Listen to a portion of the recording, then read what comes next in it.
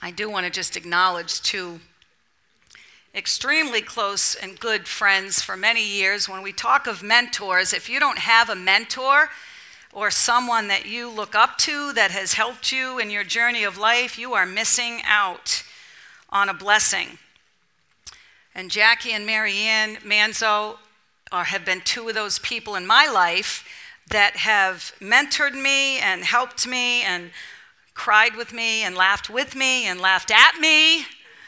And Marianne, you're going to hear from tomorrow, and I'm so honored that she's here. Jackie, we heard from a few years ago, and we're just honored to have my friends here. And I'm honored to have you here entrusting us with your time. I know you're busy and you work, and many of you took time off from work to be here. And so I honor that and I respect that and I take that very seriously. And so I want to share with you a word that God has given me. I will say I had a completely different message ready that I felt was from God. And I prayed and struggled and sought the Lord. And I finally emailed Marianne and I said, Jesus has told me I have to do something else. To me was this story of the woman with the issue of blood. I have ministered on her before, but there is something that we need to see in this message this year for us. Maybe you've heard messages on her before and you know the story, and maybe some of you don't, but tonight we want to focus in on her desperation. And I want to pose a question to you tonight. How desperate are you?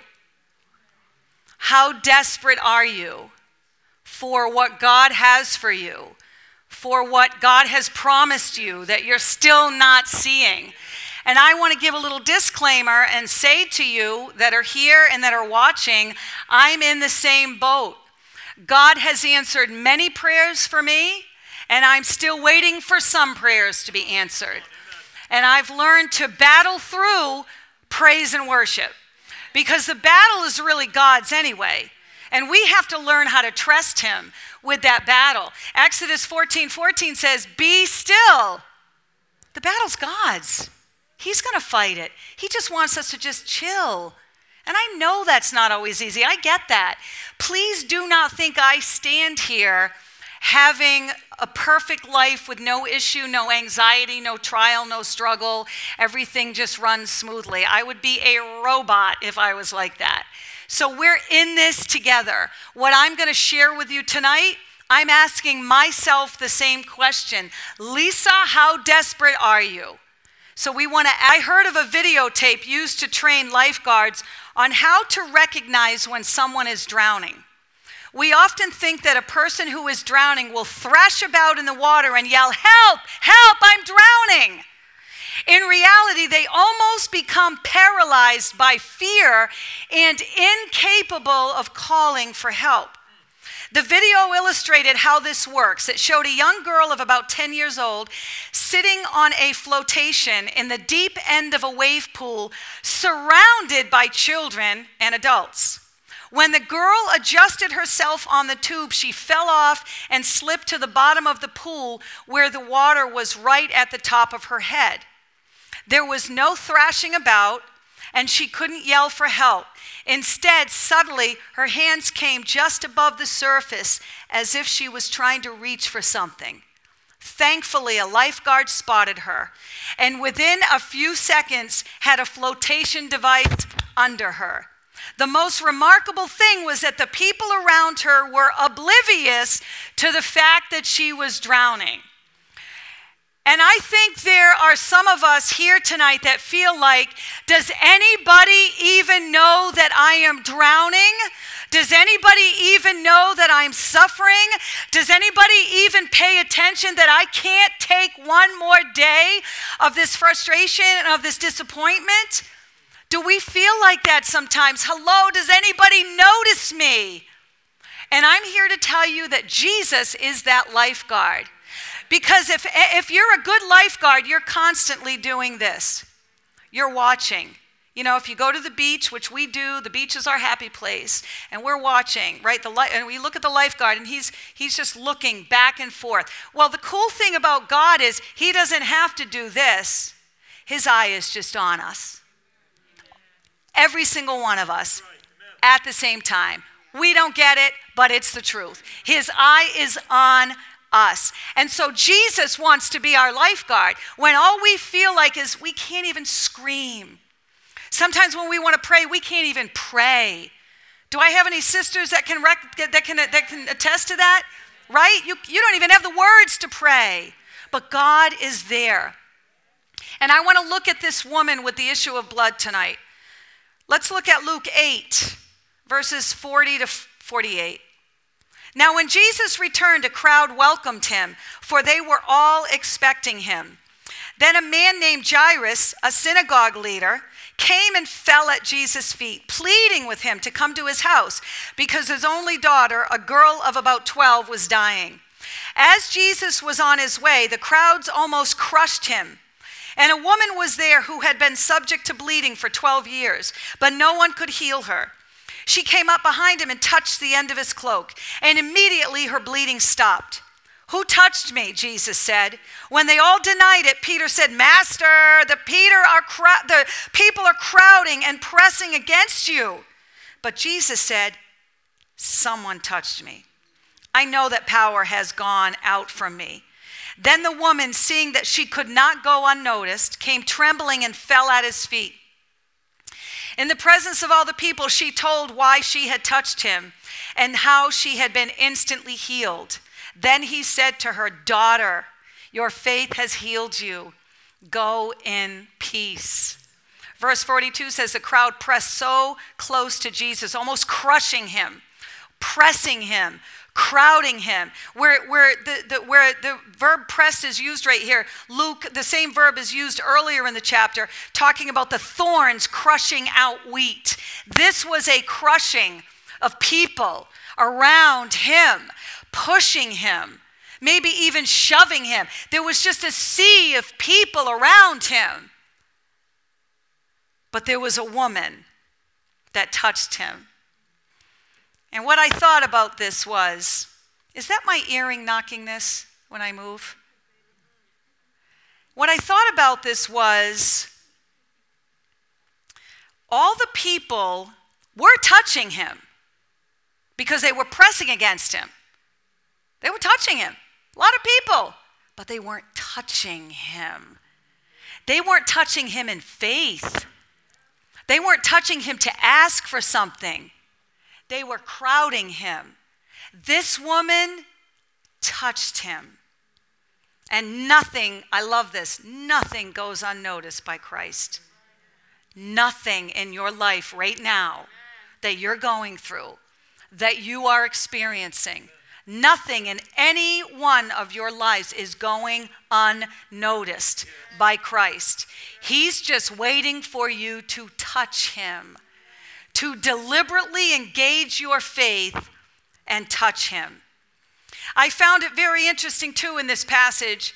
There are two examples right here of people that fell at the feet of Jesus. Jairus, he came and fell at his feet and told Jesus about his daughter that was dying. And here's the woman with the issue of blood. She is at the feet of Jesus. They don't need to be up in his face. They don't need to be in front of people. They're on their knees. They're humble. And I thought about that. I thought, it's so hard sometimes to get people to even come to an altar and to submit to the Lord and to surrender to God and to give him our burdens. Good grief, he wants our burdens. He's asking us to give them. And sometimes it's so hard, but look at these two examples. They were humble enough, they didn't care what people thought. They did not care what people thought. Jairus was a synagogue leader. He could have just marched straight up to Jesus and said, "I am a synagogue leader." No, he fell at the feet of Jesus and said, "Please, my daughter needs to be healed." This woman, she pressed through a crowd, and I love this painting, but almost too beautiful. Because you know what? I don't think the woman looked quite like that. And maybe on the outside, most of us might look like that, but on the inside, we're suffering, and we're bleeding, and we're dying, and we're dealing with disappointment and emotional scarring, and all of this stuff on the inside. But all we need to do, she's touching this, just the edge of his garment. Just she knew if I just touch this, if I can just touch just that was the faith. That was the faith that she had. I don't want to cover the picture. Pressing through that crowd. And here's some other individuals in the Bible, and there are more than this, but these are just 4.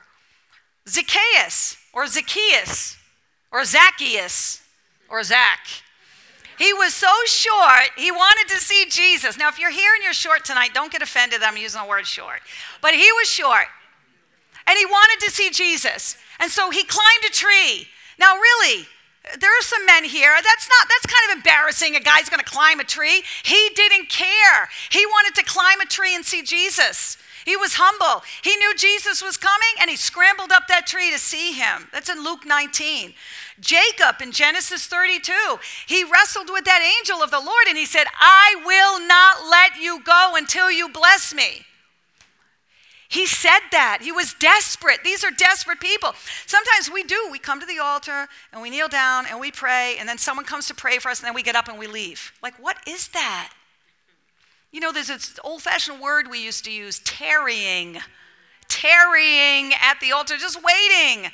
Okay, somebody lays hands on you and prays for you, just wait. See what else God wants to say to you. Say, God, I am not going to let you go until you bless me. Now, that doesn't mean you get up from the altar and life is perfect. But God changes me. He changes you when we take that time and make an altar at home, or we come to the altar here, we make an altar in our chair. That surrender, that desperation, that need to touch Jesus. We need that desperation. I love this man, the man that was paralyzed. And he had some good friends, man. I know you guys would do this for me if I needed it. They cut a hole in the roof of the place where Jesus was. Like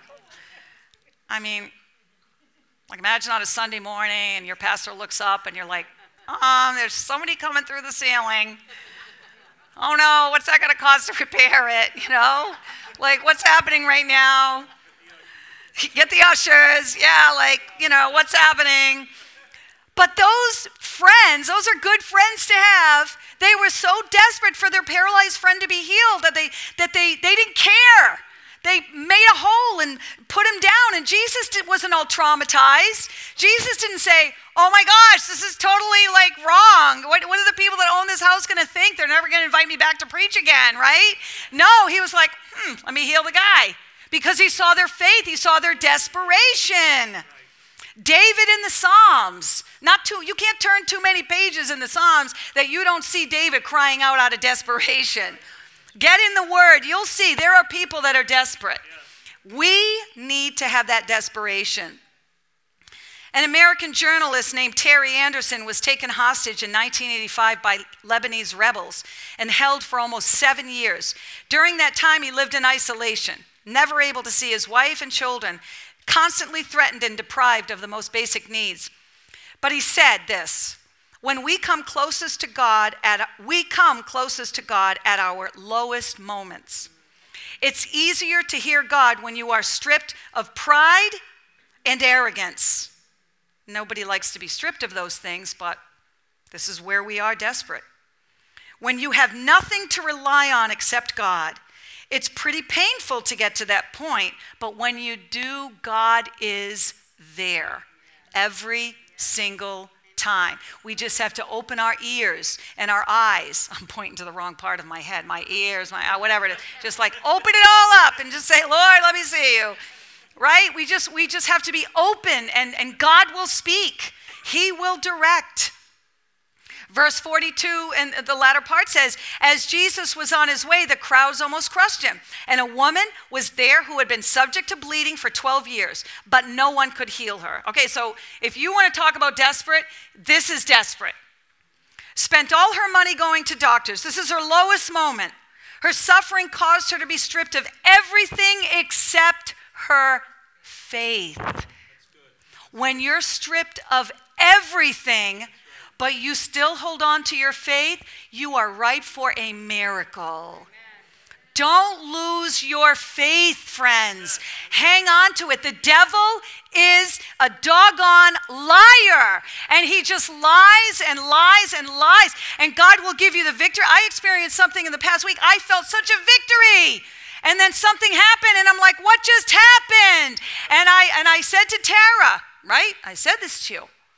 The devil's a liar, and he's not having my victory. I still have the victory, even though with my eyes, I don't see it right now.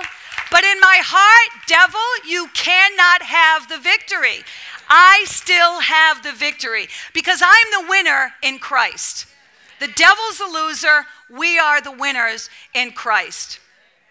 She couldn't go to the temple. She couldn't go to the assembly. She couldn't go to the ceremonies. She couldn't go to the Passover. She couldn't go to Sabbath services. She couldn't go to anything. She was cut off from God. The physical sickness was bad, but I think that isolation and that spiritual death that she was feeling was worse.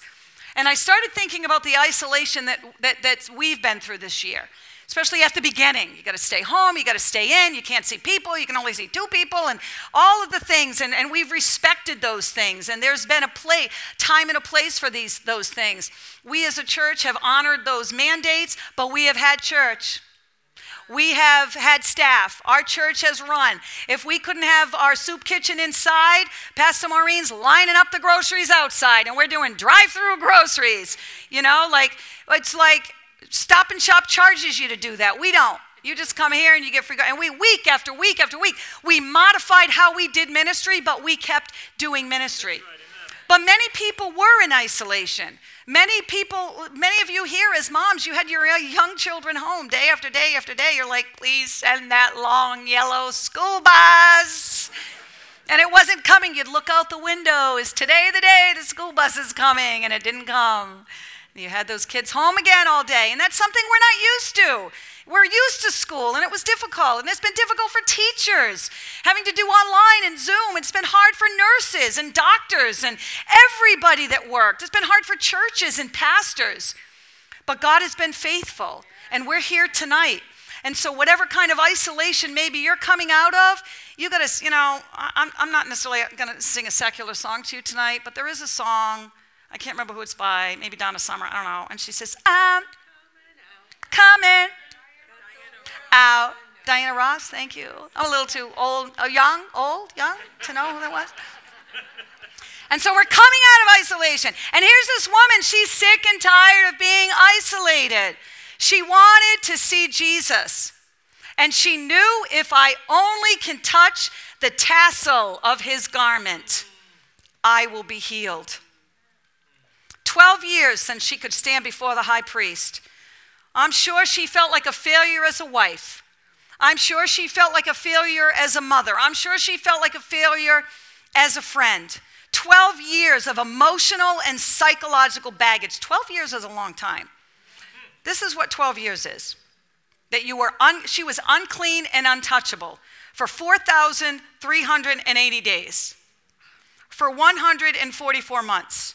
624 weeks, 105,192 hours. I wonder if that's 105 million hours. Someone do the math and let me know, because this head ain't going to do math in the head. 12 years, whatever that is for hours, thank you. It's a really long time. I'm like, I don't know. We don't know how old she was, but she was definitely old enough to have had a life before this bleeding began. She's had enough. Have you had enough? Have you had enough? You know, there comes a time when we need to do that neck thing. Not really good at it. The attitude, right? I've had enough. I am so done with this. We got to have an attitude, man. We've got to say, I am desperate. I don't want to stay here anymore. I don't want to live in this baggage anymore. I don't want to live in the past anymore. I don't want to be emotionally bound anymore. I don't want to be sick anymore. I want to be free. Jesus has freedom for us. We know he does, and we experience it. But he wants us to live in freedom. Not just seasons. And I'm not saying when seasons come, there isn't a time where we do kind of just maybe buckle and go to that place of anxiety and get in those places. I get it. I have experienced anxiety. I have experienced panic attack. Last few years of some things that I've been through physically. I get with that. And you can't just like, okay, I'm not going to feel anxious anymore. It doesn't work that way. You beg God, why am I feeling like this? But we need to get desperate and take those things to God and say, I do not want to be like this anymore, God. Change me. Change me in your presence. She had so many, I'm not going to take the time to read them. I had them here. So many different concoctions of things that they would have written in the Talmud for her to be able to do. Actually, I'm going to read one of them because I find it kind of humorous. Two other things in this one. If this does not cure her, set her in a place where two ways, this was to heal a woman with an issue of blood. Set her in a place where two ways meet. Let her hold a cup of wine in her right hand, and let someone come up from behind her and frighten her and say, arise from thy flux.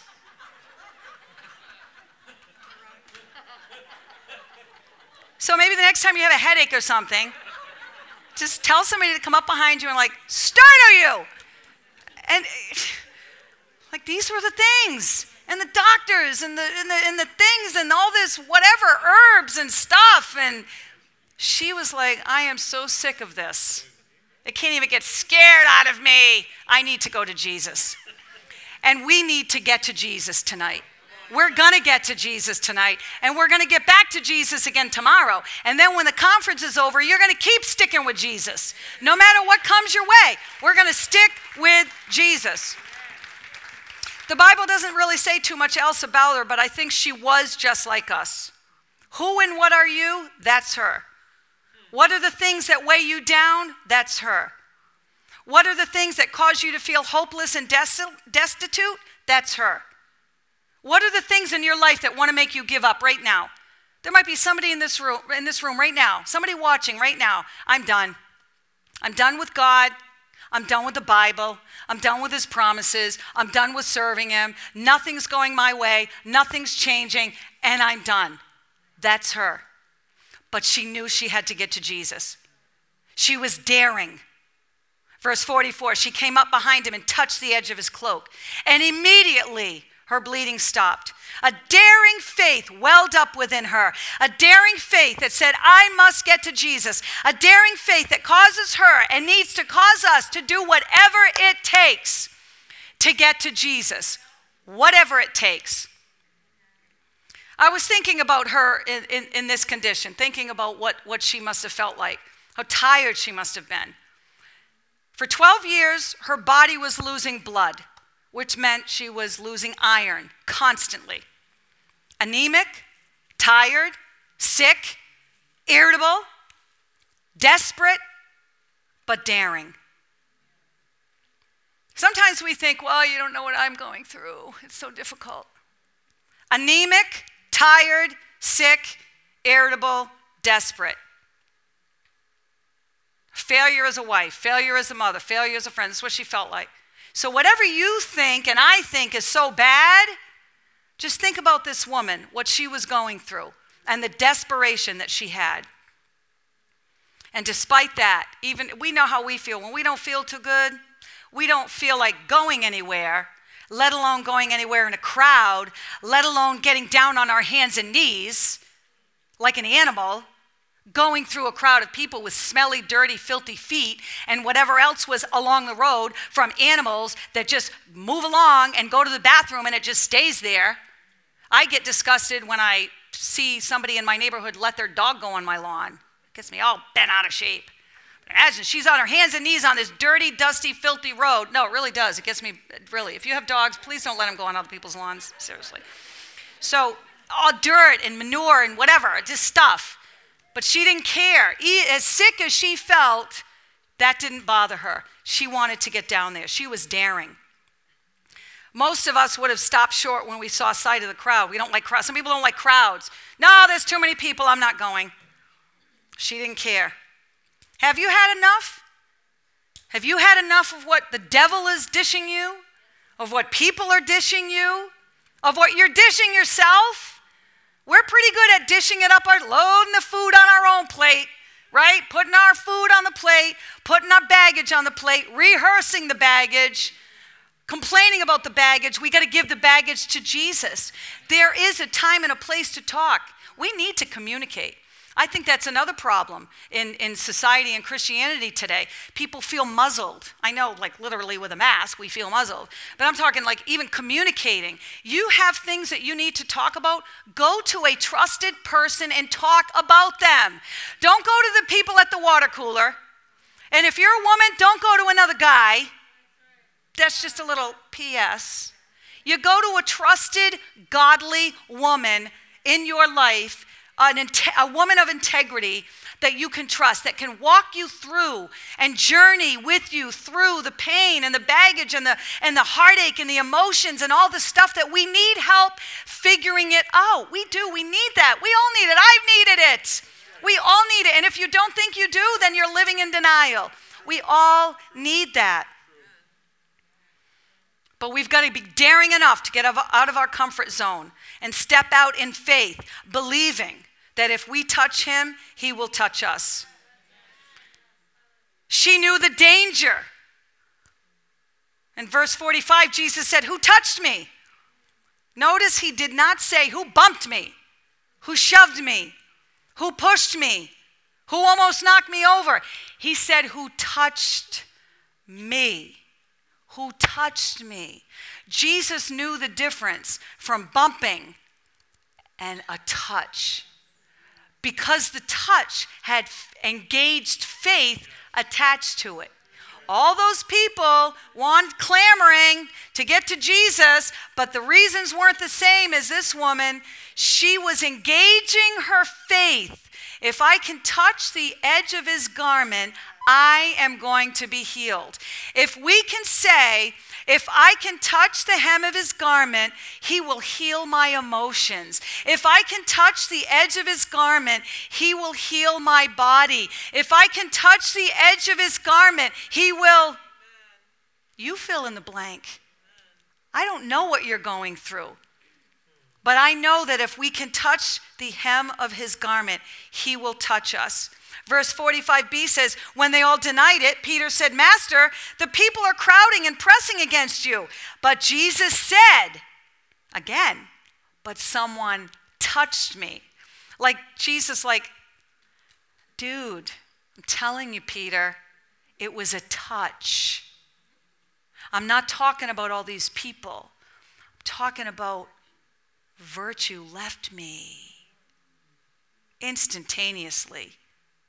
Instantaneously. I love that song. He touched me. Oh, he touched me. And oh, the joy that floods my soul. Something happened, and now I know. He touched me and made me whole. He touched me. And Jesus knew that someone touched him because he said it. I know that power has gone out from me. I want to be the kind of girl that Jesus says, "Oh, that's Lisa touching me again. Just felt virtue go. Oh yeah, Lisa must be back in her prayer closet because I can feel my power dissipating right to her." I want to be that girl that Jesus knows, oh yep, she's back at it. That power's leaving me. I want you to be those women that God, oh, Tara, yeah, some power just left me. Pastor Maureen. Well, I don't know if Jesus will call you Pastor Maureen, but we'll call you Pastor Maureen. Maureen, she must have touched me. Virtue just left me. It's just a matter of engaging our faith. And then the touch is there. He is ready. He is willing. He is able. And he will say, "Who touched me?" And I believe he already knew because Jesus is God. And God knew. God saw her. And she reached out, and Jesus healed her, and then Jesus saw her. It's just all so, I just love this story. Go home and read it again and again and again until you really get this in your spirit, touching Jesus. No matter how dangerous, if she could only touch him, she would be healed. And it was dangerous. She was not supposed to be there. She was considered unclean according to Jewish law. She should not have been out in those crowds of people. She could have gotten in some trouble. But she didn't care. She did not care about the danger. Now, I'm not saying, go stand in the middle of the road where it's dangerous and cry out to God. But I am saying, put aside fears. Put aside what ifs. Put aside all the things that are constantly coming at us and they're really excuses, my friends. They're just really excuses. If we want to believe in the power of God, just step out in faith and believe it. Just believe it. We sang it. God said it. I believe it. He's going to do it. And he's going to do it in other people's lives. Even if you don't believe that he can do it in your life, he'll do it in somebody else's life. Because God is God. And whether we believe it or not, he is all powerful. And he can do the miraculous in our lives. Some people are motivated by a desperate situation. A famous paratrooper was speaking to a group of young recruits. When he had finished his prepared talk and called for questions, one young fellow raised his hand and said, "What made you decide to make your first jump?" The paratrooper's answer was quick and to the point. An airplane at 20,000 feet with 3 dead engines. I was desperate. Now, we're not in an airplane at 20,000 feet with 3 dead engines, but we are in some situations that if we don't engage our faith and allow God to work in our lives, it's going to be another 12 years, and then another 12 years, or 7, or 5, or 3, or 10, or 20, whatever it is your situation is. It's going to keep going on and on and on. We have to engage our faith. I'm learning to do that more and more. I'm learning to believe in the miraculous more and more. You have heard us say before at this conference, don't go by what you see. Take your eyes off what you see. I think we need to put these masks over our eyes. Woo! Stop looking at what you see. We have to engage our faith and put our eyes on God. Remember the great things that he's done before, and remember and think about the great things that he's promised to do. Don't go by what you see. I don't know about you. I'll just speak for myself. But if I only went by what I saw, I can assure you I would not be standing here today. I would probably not even be in this church. I don't know where I would be. But I've learned, get your eyes off what you see. You got to do it, girls. I'm telling you from experience, get your eyes off this and put them on God. Where does my help come from? It comes from God. We need each other, but ultimately we need God. Put your eyes on God. And now comes the disclosure. In verse 47, the woman, seeing that she could not go unnoticed, came trembling and fell at his feet. In the presence of all the people, she told why she had touched him and how she had been instantly healed. She knows that he knows now. Oh boy. She can't escape. What is going to happen to her? She's already been healed. She got her healing. That's what she came for, and she got it, so she's healed. But now what's going to happen?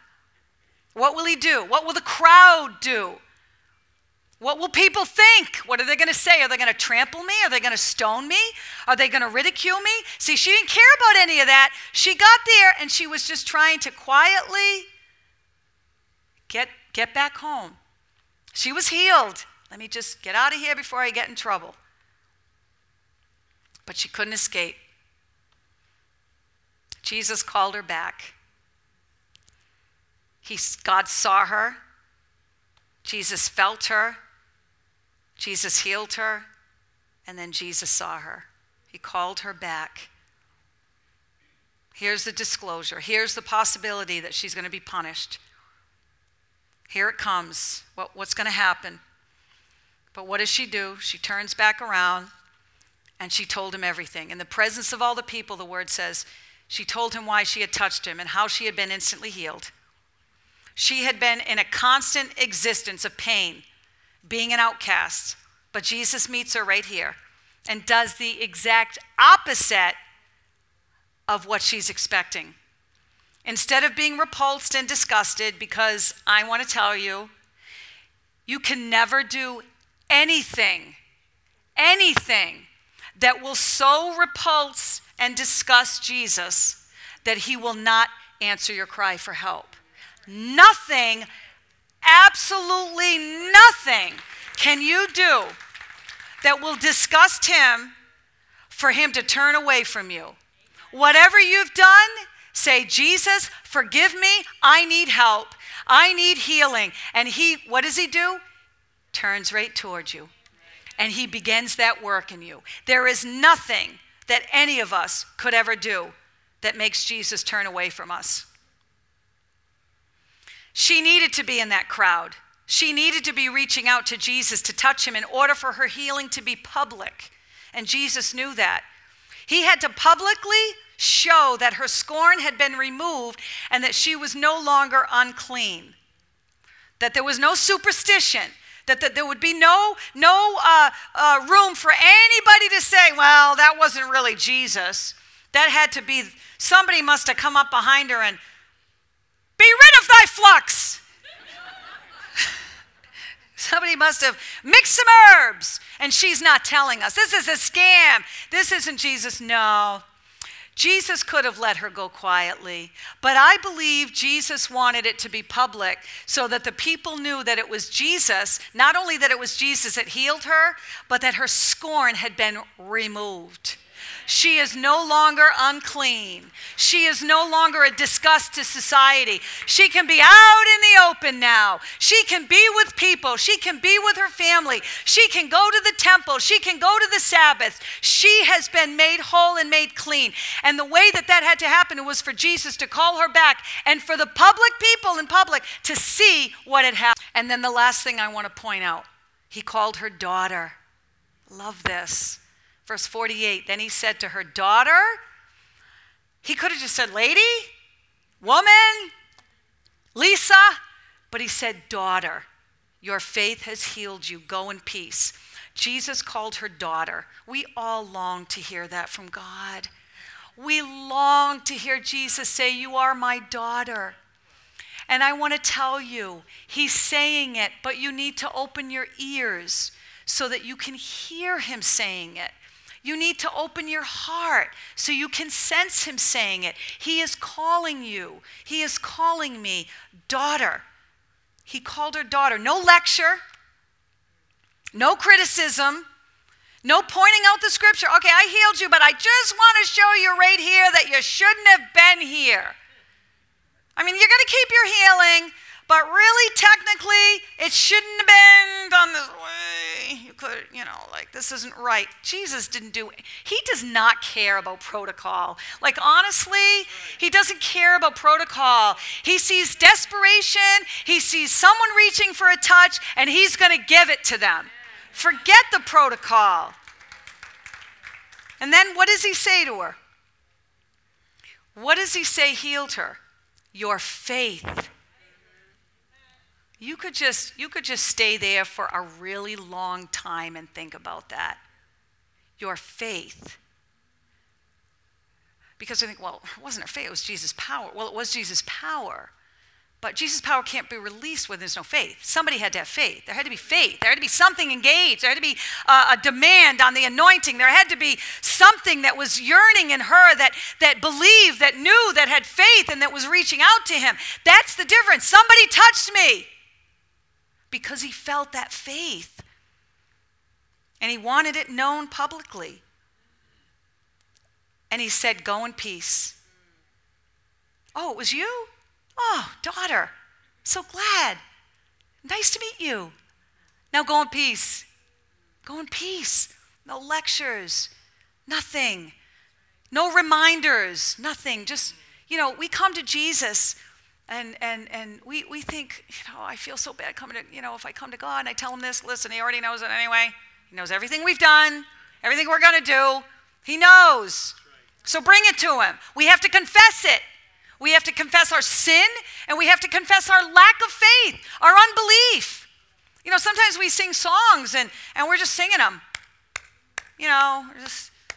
From beauty, from ashes to beauty, and, whatever we're singing, and they're wonderful songs, and our heart is like thinking about, I forgot to buy garlic at the market today, and, can I get to sleep in tomorrow? It's like Friday, but Monday's coming. It's like all these negative thoughts come in our minds. Just stop it. Think about what we're singing. I mean, the lyrics are even up there all the time, for crying out loud. Look at them. Get them in your heart. Open your heart to God and allow that worship. The worship's in there because here's a news flash. We are created to worship and praise. You think God just created us like, I'm going to create people. He created people to be in fellowship with him and to tell him how awesome he is. He loves it. You know, he hears enough garbage all day long. Blaspheming and swearing and garbage and junk and all the stuff that he hears. So when he hears worship, he's like, love. They're loving me. They're praising me. They're worshiping me. Wait a minute. They're saying, even though the battle hasn't been won yet, even though I'm still suffering, I'm going to worship God anyway. Jesus is so happy when he hears that. When he hears that praise and when he hears that worship, it touches the heart of God. And then Jesus is off to raise Jairus' daughter from the dead. Okay, see you later. You're healed. All right, that's you? Okay, she's healed. So scorn's gone. Okay, I got to go heal, And then they came and said, she's dead. And he said, are you kidding me? I'm on my way to get there. She's not dead. People thought he was crazy, but Jesus, of course, wasn't crazy. Jesus knows everything, and he knew when he got there. We know the rest of the story. Get up. She's not dead. She's sleeping. And she was. He healed her. Even though he healed this woman, he still had more healing. He didn't have to go recharge himself. He didn't have to go to a charging place. Our phones die all the time. Oh, my battery's on. My flashlight's on. Boy, my battery's probably dead now. I got to go recharge it. Jesus doesn't have to recharge his healing power. He can go from one to the next, to the next, to the next. He could heal everybody in this room tonight from all of the things that we're being faced with. All he's asking us to do is engage our faith. You at home, you're watching in your living room. Maybe you're laying in your bed, you're sick. Engage your faith. God can visit you right where you are. The healing power of God right now can touch you right where you are. Your emotions, your physical man, your mental man. God wants to heal and help us with those things. Never runs out of power. So again, I want to ask you, bringing this to a close, how desperate are you? How desperate are you? It's Friday. Many of you have worked all week. I get it. But how desperate are you? In a minute, we're going to come back to sing and worship. I'm going to sing a song for you in a minute first, and then we're going to say, okay, how desperate am I to spend some time with God, mulling this message over? See, we don't just give messages, whether it's your pastor on Sunday, me today, Marianne tomorrow. It's not just this message. Okay, you've heard it now, like go live your life. No, take it and mull it over. You try God at his word. I'm going to do that. I want you to you go home and you read this scripture again and again, and let it get in your heart and get in your spirit. What are you willing to do? What are you willing to give up? How desperate are you? What are you willing to turn off on the TV? There's a series of a show that I found quite good. And then recently, the opening scene, I'm not even going to say what it is. It just was a really disgusting scene. And I said to my husband, I'm going to cancel that series recording. I am not lending my one person. I don't care if it's only one person. I'm one person, and I have a choice to make. I'm not going to add to their ratings. They never had those kind of scenes in this particular show, and it opened up the show. I was in shock, and I canceled the recording. How desperate am I? How desperate are we to shut something off, to shut something out, to separate from someone or something or whatever? How desperate are we? Because we can all stay in that safe place. Well, it was only one episode. Maybe it's going to get better. I don't need that in my life, ladies. You don't need some of them. They're crowding. They're sabotaging what God wants to do. They're corrupting our thoughts. We don't need that. There might come a day when we got to just shut that TV off because honestly, there's really not too much these days to watch. Thank God they're coming out with more Christian movies, good, wholesome movies. But how desperate are we? Well, there's places that I like to go, and they make me feel good, and I like to do certain things. And how desperate are you to maybe let some of those things go. And that's where Jesus comes in and the Holy Spirit comes in. Not me. I can't tell you what to do. I'm not in all of your lives. I don't know what you're doing and watching and going and listening to and whatever. Jesus does. The Holy Spirit does. And if we open our ears, he'll begin to convict and show and speak to us. You're not going unnoticed. You are not going unnoticed. Even if he's on his way to raise it. He was on his way to heal somebody. He could have just said, I don't have time for this. I got to go. He always will take time for you. Always. But are we desperate enough to take time for Jesus? So I want you tonight, I'm going to go sing a song, and the worship team's going to get ready to come back. And as I'm singing, and we're going to open up these altars, I want you to think about whether or not you feel desperate enough. I want you to think about maybe some things that are keeping you from going all out with Jesus. I mean all out. We're living in the last days, my friends. There's a lot of stuff going on. And I'm not saying Jesus is coming tomorrow. He could come right now. He could come in 10 years. I don't know. But there's some last days things happening. There's some stuff going on that we need to be ready for Jesus to come back. I don't want to be sitting in this church. When he comes back, I want to go up with him.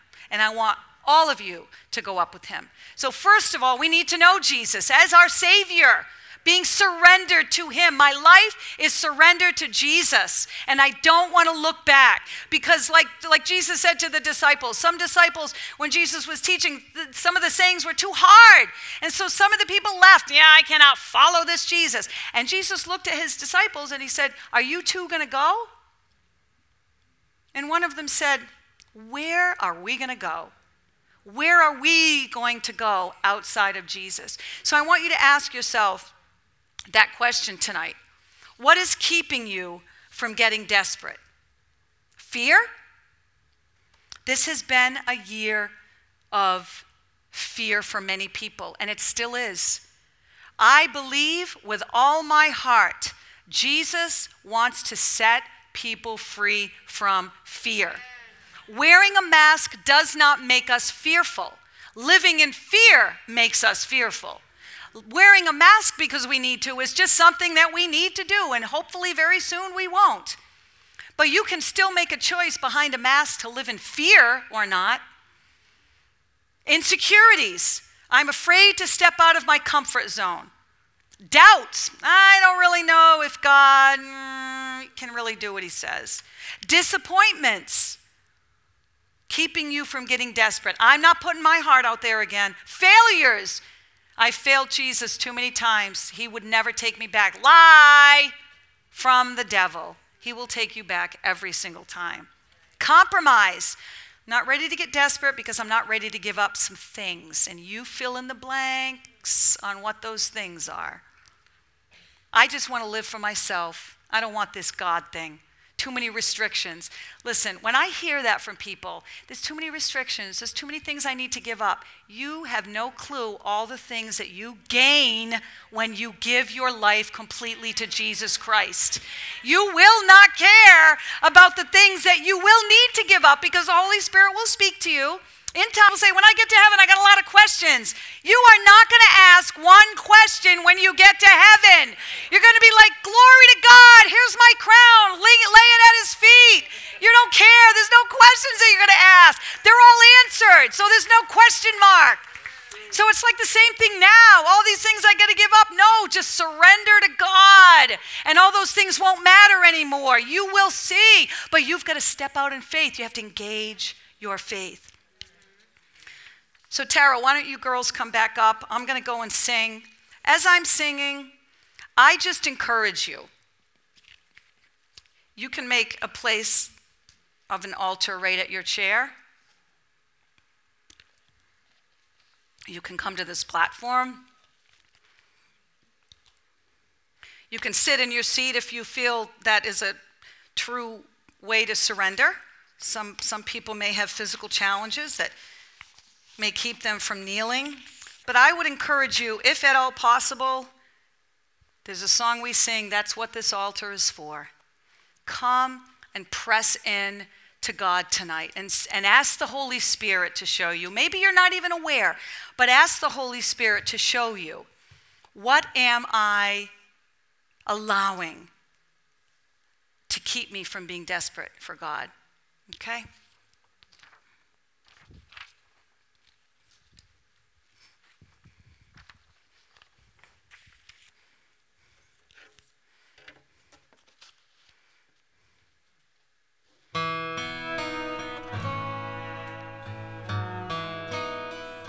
Just feel free to come anytime you feel around these altars.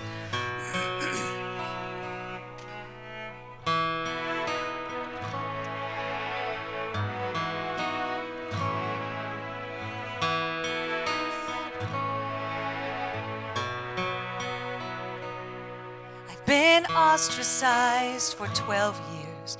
I'm used to being alone. Spent everything I had and now it's gone. I'm used to being put down. My issues tell it all. My only hope is anchored in this fall. If I could just touch the hem of his garment, I know I'd be made whole. If I could just press my way through this madness, his love would heal my soul. If only one touch.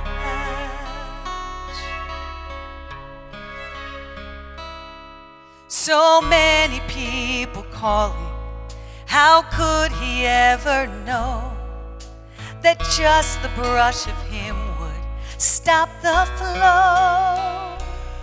If he knew, would he rebuke me or shame me to the crowd?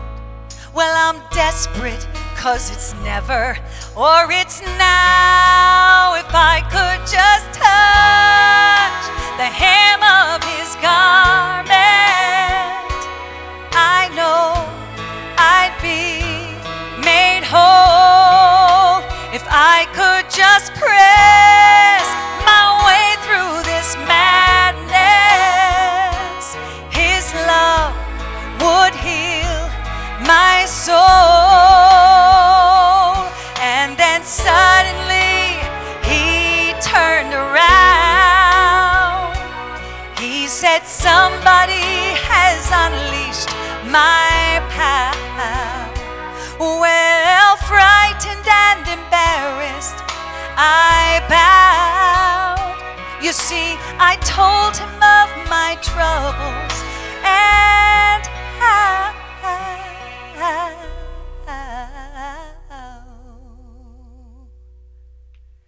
I